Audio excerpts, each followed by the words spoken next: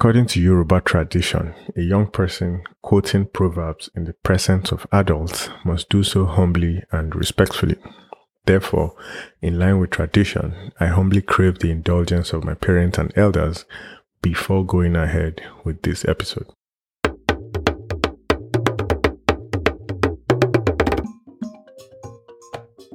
Hello and welcome to episode 7 of the Yoruba Proverbs podcast. I'm your host, Bidemi Ologunde. Ẹ káàbọ̀ sórí abala keje ètò òwe Yorùbá, orúkọ mi ni Bidemi Ologunde.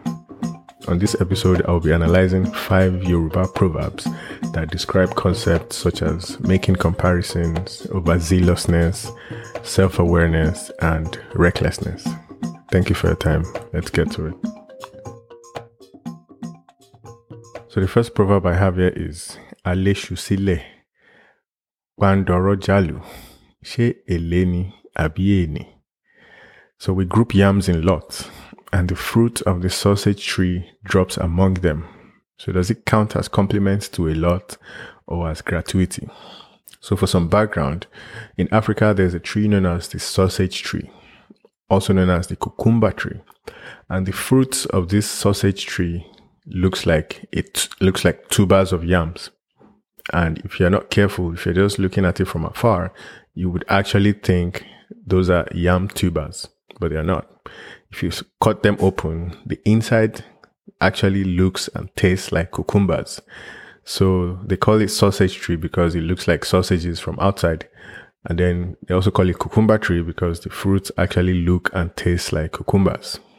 So if in Yoruba tradition, if you go to the market, you see people selling all kinds of food stuff and other different things.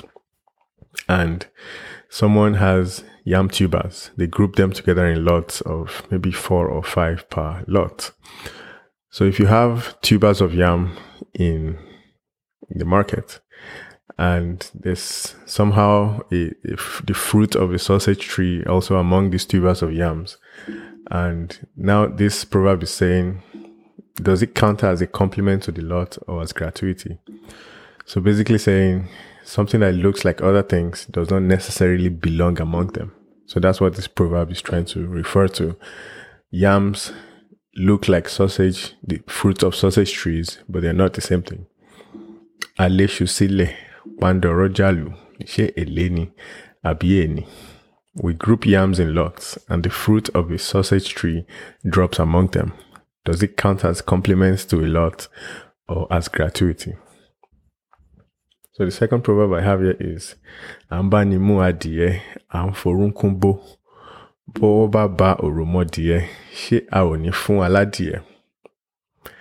So one helps to catch a chicken, and then you scrape your knee. So if you now lay your hands on the chick, will you not still hand it over to the owner? So basically saying we should not be overzealous in helping others, especially when no benefit will come from the effort. Amba ni mu adìẹ, forunkumbo, bọ́wọ́ bá bá òròmọdìẹ, ṣé a ò ní fún aládìẹ? So basically meaning someone calls you over to help catch chickens. Maybe they want to cook them or do whatever. And you are scraping your knee in the process of catching the chickens. So if you now catch the chicks, won't you still hand it over to the owner of the chicken? So basically meaning there's nothing you can do with the chick. If anything, you would put it back in the coop and deal with the older chicken, basically. So we shouldn't be overzealous in helping others, especially when no benefit will come from the effort. Amba ni mu adìẹ, forunkumbo, bọ́wọ́ bá bá òròmọdìẹ, ṣé a ò ní fún aládìẹ? So the third proverb I have here is Àǹbẹ̀rù alájá, ajá ṣe bí òun là ń bẹ̀rù. So one shows deference to the dog's owner, but the dog thinks the deference being shown is for it. Meaning a person who has a powerful patron mistakenly believes that the respect he or she enjoys from other people is due to his or her own personal qualities, not knowing that it is reflected from his or her patron. Àǹbẹ̀rù alájá, ajá ṣe bí òun là ń bẹ̀rù. One shows deference to the dog's owner, but the dog thinks the deference is to it. So in other words, there are some things we enjoy, and we think it's because of our own qualities and characteristics, not knowing that those things we enjoy, those benefits we derive from other people, is most likely because of someone else that is reflecting on us.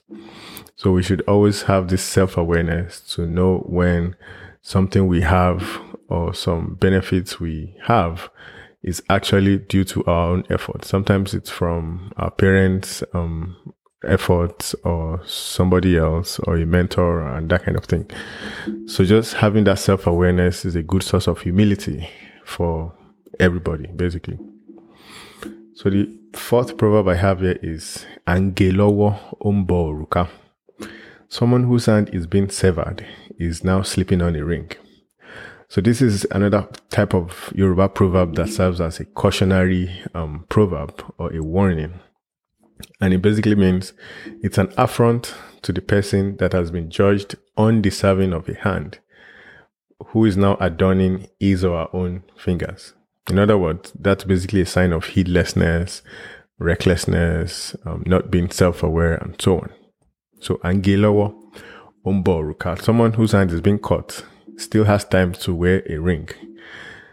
So, in other words, we should have this self-awareness of how to behave, especially when things are not going well for us, because that would go a long way in rectifying the situation we're in, and so on and so forth.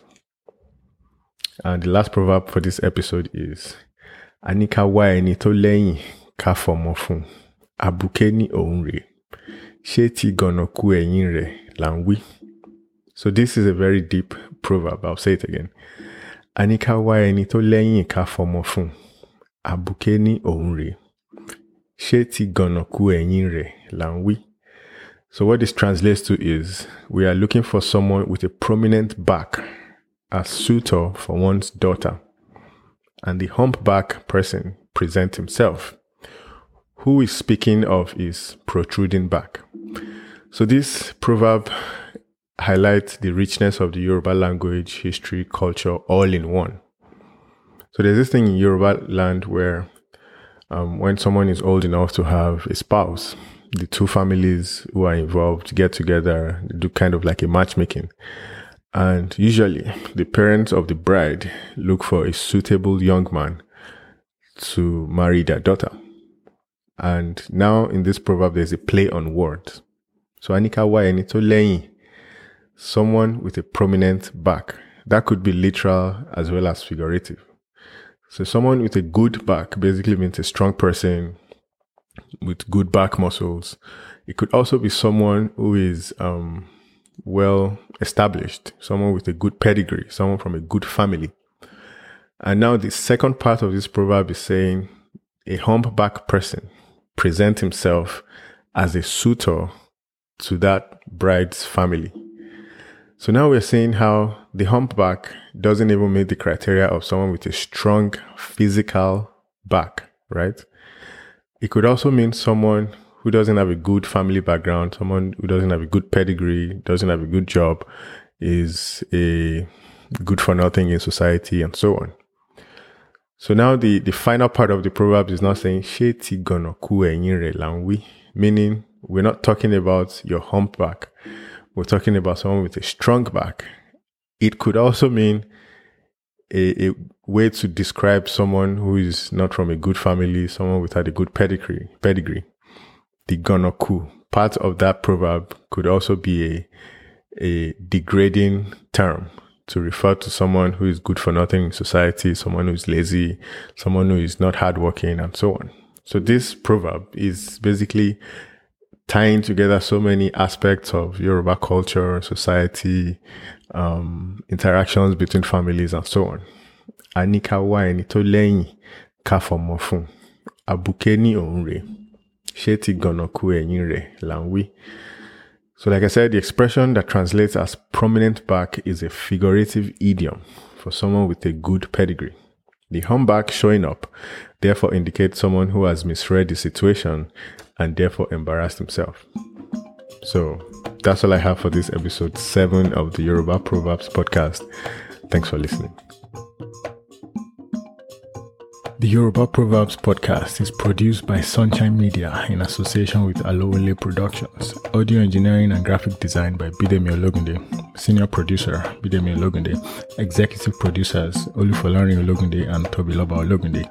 Make sure you subscribe, rate, and review the Yoruba Proverbs podcast on Apple Podcasts, Stitcher, Spotify, Amazon Music, Google Podcasts, Pandora, TuneIn Radio, or wherever you listen to podcasts. And please share the show with anyone that you think might benefit from it. For questions, comments, or any suggestions, please send an email to bidemi@bidemiologunde.com.